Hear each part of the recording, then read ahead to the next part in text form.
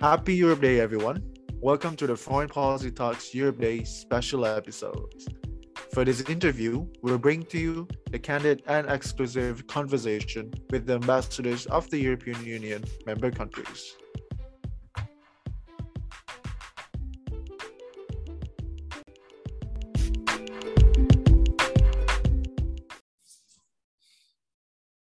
So good morning, good afternoon, good evening, the listeners of Foreign Policy Talks podcast. Thank you so much for being the loyal listeners of this platform. Today, I'm very humbled and honored of having Ambassador Igor Grismans, the EU ambassador or the European Union ambassador to ASEAN. Let me greet him before I give him a lot of tough questions about EU and ASEAN relationships. How are you doing, Ambassador? Very well, Noto. What about you? I'm okay, but very nice to have this opportunity to talk to you. And would you mind if I give you a lot of questions about the state and developments of EU-ASEAN relationships, Ambassador? Sure, shoot away. Right. But before that, happy Europe Day. And this episode is actually made to celebrate the Europe Day in the midst of a lot of problems today in Europe. And happy 45th anniversary of EU-ASEAN relationships, Ambassador. My first questions to you is, how do you incorporate the value of Europe Day, which is celebrating peace and unity, to the EU and ASEAN relationships so far? Thanks, Noto. Well, indeed, I mean, for us, the European project and Europe Day really is all about cooperation. It's all about choosing, working together. It's all about choosing solidarity over, say, narrow self-interest, cooperation over confrontation. And in a way, what's at the heart of the European project is also at the heart of ASEAN and indeed of our partnership with ASEAN. So really this idea of a cooperative global order is what has been underpinning the EU-ASEAN relationship over the last 45 years. And you see that are actually the values that are most under attack in today's international politics, be it in the Indo-Pacific or indeed on the European continent these days. Yeah. Wow, it's very important. So in the midst of a lot of geoeconomic and geopolitical shocks, we see that EU and ASEAN is still sharing the same vision, Ambassador, right? They want to see a stronger peace and stability in the region. That's right. That's yeah, right. Yeah. And what do you think as the potential partnerships that EU and ASEAN should thrive in the coming years to reinforce the efforts in creating peace and stability, especially in the Indo-Pacific region, Ambassador? Well, I mean, maybe for starters, I would argue that the EU and ASEAN have already the most comprehensive strategic partnership. We are each other's third largest trading partner. We are the biggest development partner of ASEAN, cooperation partner, and indeed the most comprehensive in the number of technical dialogues. We indeed have 20 sectoral dialogues on basically every issue under the sun, on construction standards, on maritime security, on all issues you could possibly think about. We have 20 ambassadors. You said 20. 20. Wow. 20, yes. Yeah. So we have a very kind of dense engagement. But of course, now that we celebrate 45 years, we look to the future and we think, what can we do more? What can we do better? And I think one of the areas you mentioned is security. And that's definitely one big area where we can step up further our cooperation.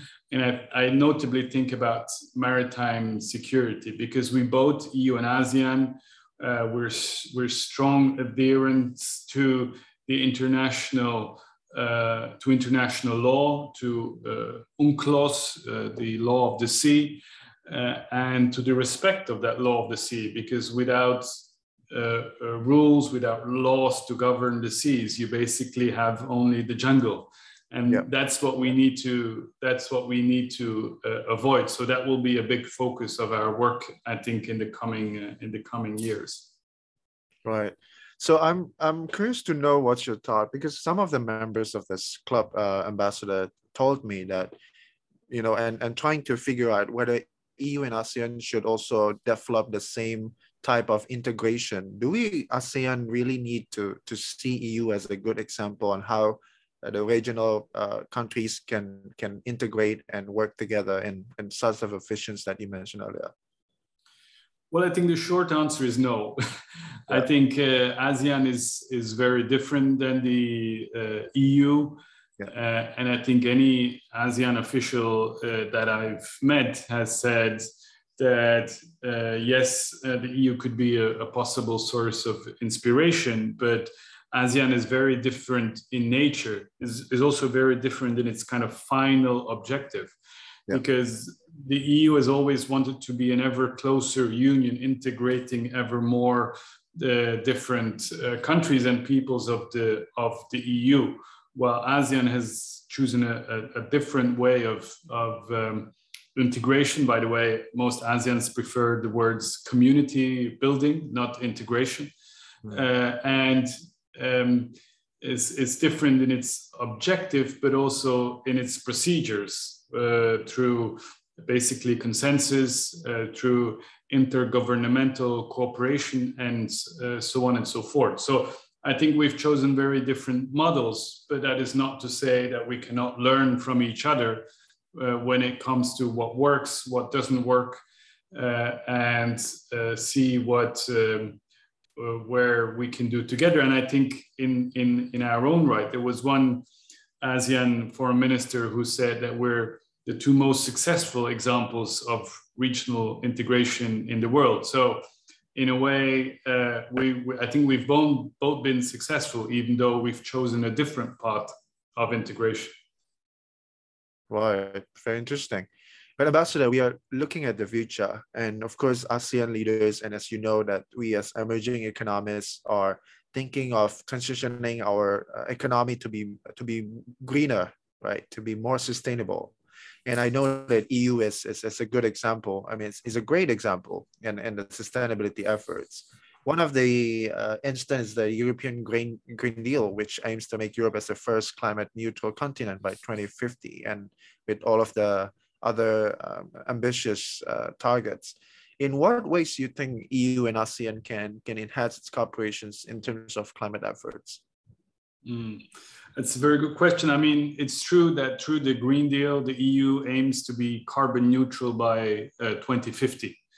But we also know that climate action can only be successful if everybody, the entire world, all major and minor global players come together and work together.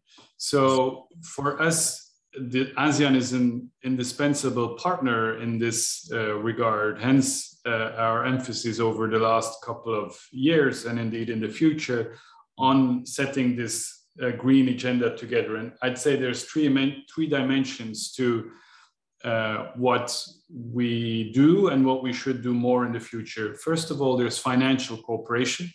So we have joint programs on many different areas. We work together on forest governments. We work together on supporting smart green cities. We work together on haze mitigation, a big topic, as you will know, in the region, and so on and so forth. So we've also stepped up funding for sustainable investment in big infrastructure works. We've announced a funding of the ASEAN Catalytic Green Finance Facility, that's a mouthful, with 780 million euro. So big kind of financial investment that we are willing to do. Second level is a technical one. It's equally important, whereby we basically get our experts together and exchange on things like circular economy, on green technology, renewable energy. So that the financial cooperation is also underpinned by kind of an exchange of ideas and best practices. A third level is, say, more the official level. where we have currently what we call a high-level dialogue on environment and climate change ongoing, but we want to bring this to a political level. And it is definitely my hope that the environment ministers of ASEAN can meet with the EU in the course of 2022 to discuss at political level what more we can and should do going forward.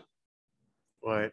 So it seems that it's not only putting attention much on the government level, but also the business sectors, as you mentioned, and also academic level, right? Because you mentioned about exchange of knowledge, best practices, and so on and so forth. So yeah. So everyone who is listening to this, even you're not government officials, actually you can be part of the cooperation on climate actions. Yeah. Right. Yes. And Ambassador, we cannot forget that we are still in the midst of pandemic, although we are trying to move on to the stage that we covered together, right? And EU and ASEAN is both prominent in ensuring all member countries can have a swift recovery and then a sustainable recovery from the pandemic. And of course, we need to talk about the economic aspect on it, right?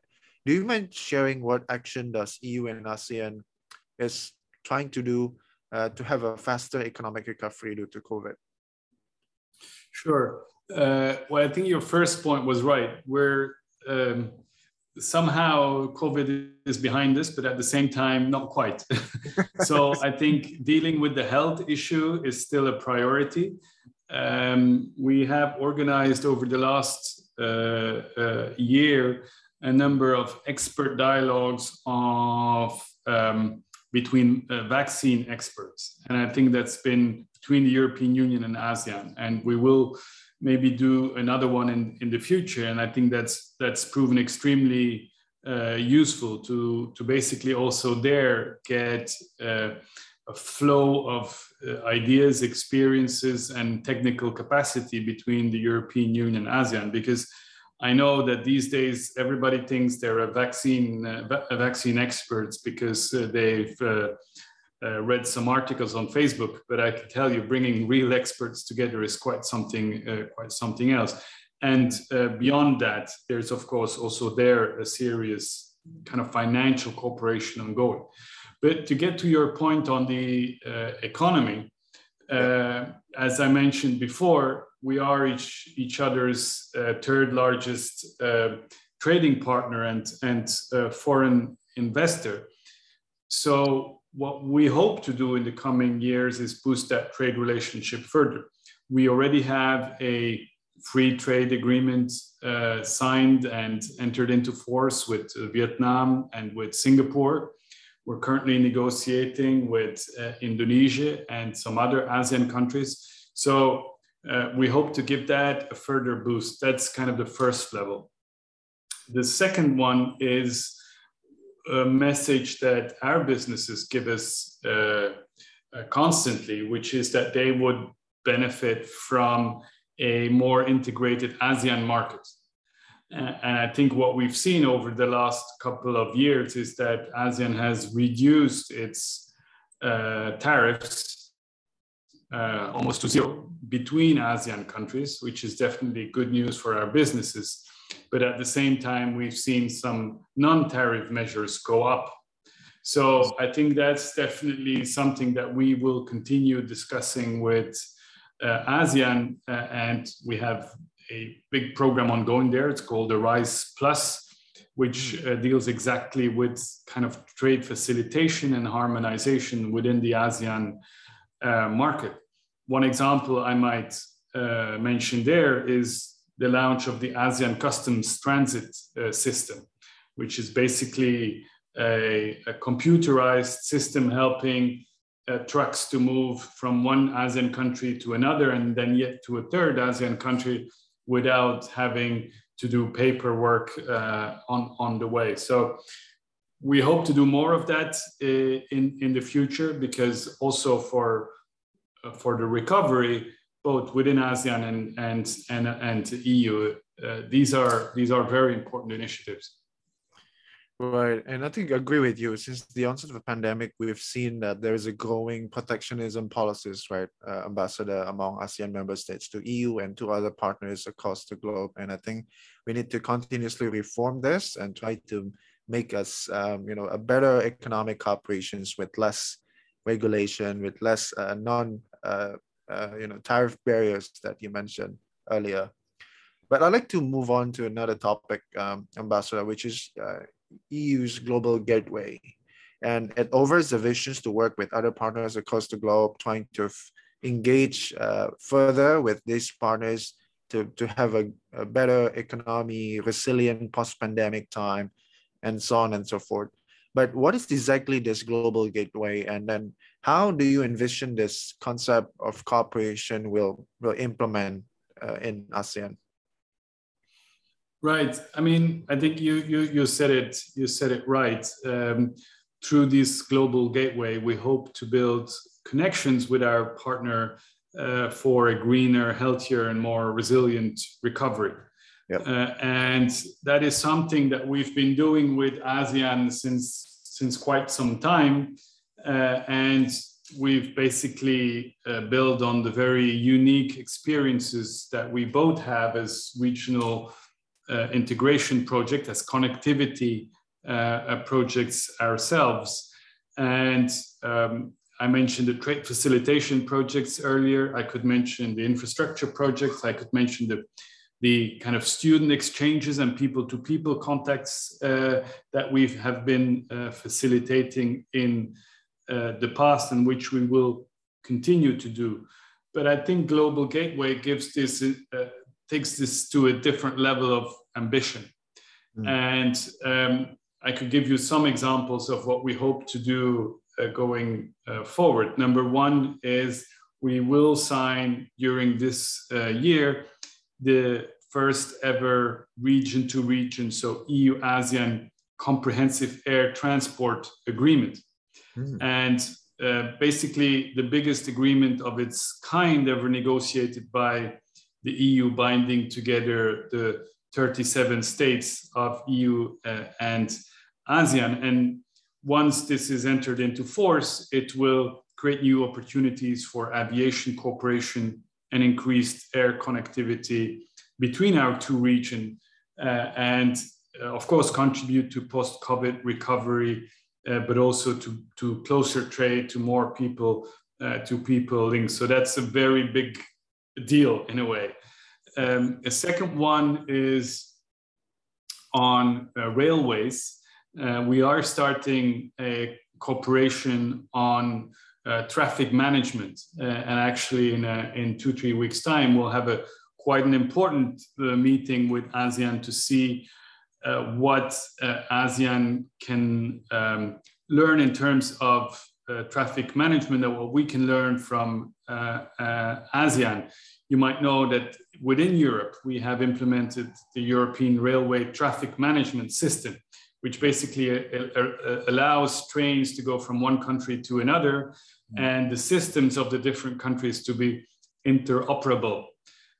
So the kind of the final vision of this is that we will have on the European continent self-driving trains to the same extent that everybody now talks about self-driving cars. So it's a very kind of ambitious program, but this is the kind of discussion that we're having these days with ASEAN. And then another example is, I've mentioned some of these sustainable investment in infrastructure. There too, I think we will kind of go a level higher. And we're currently discussing a number of regional connectivity projects with ASEAN, which our businesses and indeed our investment banks could contribute to. Right. So it's all about an effort to enhance soft and also hard connectivity between two regions, right, Ambassador? That's right. You give a lot of examples on the hard connectivity, but I'm sure you mentioned about people to people also play an important part in this global gateway. So do you mind if receiving a lot of, for example, ideas coming from the listeners later on about how to enhance soft connectivity in the future?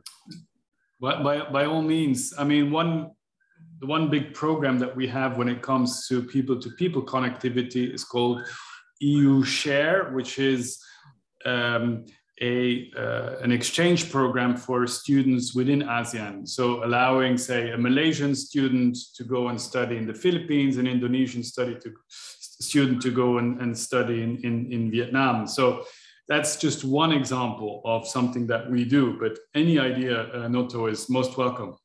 Sure. I think the listeners are happy to listen to that. But Ambassador, let me direct you into a very big problem in ASEAN, which is a political crisis in Myanmar. And you recently appointed as the EU's special envoy for Myanmar. Do you mind sharing the stances of the EU and how's the progress of the peace talk? I'm not sure whether we have entered a peace talk level and within Myanmar, but how? What do you want to share about this? Sure. I mean, what we've seen is basically the illegal overthrowing over 1 year ago now of a democratically elected government. And it's rather clear that it's a brutal setback for the democratic evolution and the development of this very important ASEAN member state, also creating instability in the wider region and clear risk of spillover of the instability that that situation has created. You know that the ASEAN leaders got together and appointed a ASEAN special envoy, but also a so-called 5-point consensus. Unfortunately, the Myanmar military authorities haven't lived up to the commitments that they undertook within that 5-point consensus. They spoke about the reduction of violence, which hasn't happened. They spoke about engaging in a political dialogue with all parties. And again, that hasn't happened. So we continue to push forward. We continue to argue for an end to this brutal repression and the killings, for swift and humanitarian aid according to the basic humanitarian principles of impartiality and so on and so forth. So we have applied a number of targeted sanctions. We have put on hold our development assistance to the government. We have ourselves spent a sizable amount of humanitarian aid and so on and so forth. But I think what's now important is to kickstart this kind of political dialogue that I was talking about. Failing to do so, I think will only further endanger the stability of the country, but also the wider region. Right. And we are also having another geopolitical crisis, which is in Ukraine, as we know. And many say it's a human tragedy, right? It's not only a war between two countries, but what are the most pressing impacts of this Ukraine-Russia war to the stability for say, let's say EU and ASEAN in this regards? And how do you think both regions should work together in minimizing the risk of further escalation? Yeah, I think the first challenge is a challenge on international law, and that is kind of the challenge that defines of the most basic principles of the UN Charter. And that is something that matters for the EU, but also matters for ASEAN. When you see one country which has nuclear weapons, basically brutally invading a neighbor. So I think that's something that is of concern to both EU and ASEAN, and indeed the entire world. And that's why we all came together in adopting a number of resolutions at the UN General Assembly to basically condemn that behavior. And we were happy to see also the ASEAN countries joining in that.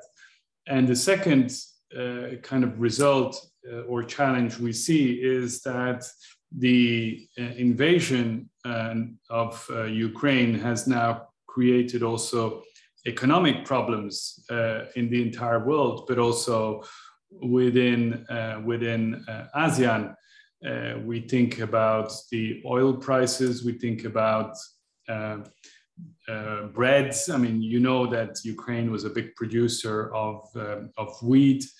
Yeah. So there are a number of challenges also on the economic front. So it is important that we jointly come together and condemn this most brutal aggression and indeed the war crimes that we've seen in Ukraine. Right. Ambassador, how long have you been posted in ASEAN region, if I may ask? I've been posted here for 2.5 years, a little over 2.5 years.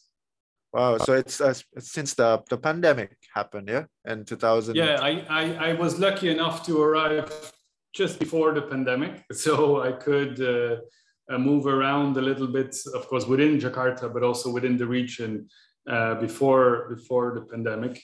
But of course, being a diplomat during COVID times is not quite the same as in normal circumstances. But I guess that goes for many professions. Right. So any interesting places that you have visited so far in ASEAN? And so many. I visited 9 out of the 10 countries for now. Oh.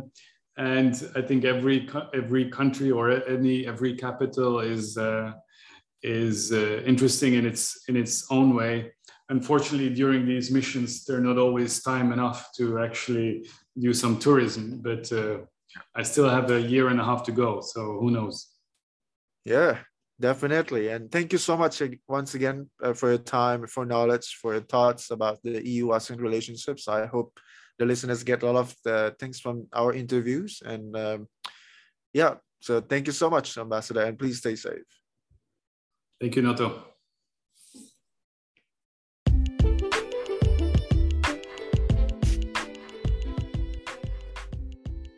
Thank you, everyone, for listening all the way to the end. Follow Foreign Policy Talks on Instagram at Foreign Policy Talks to keep updated. Feel free to comment your thoughts on this Europe Day special episode on our Instagram. And don't forget to check the quiz that we're going to have, especially for the celebration of peace and unity in this Europe Day. Thank you and stay tuned for the next episode.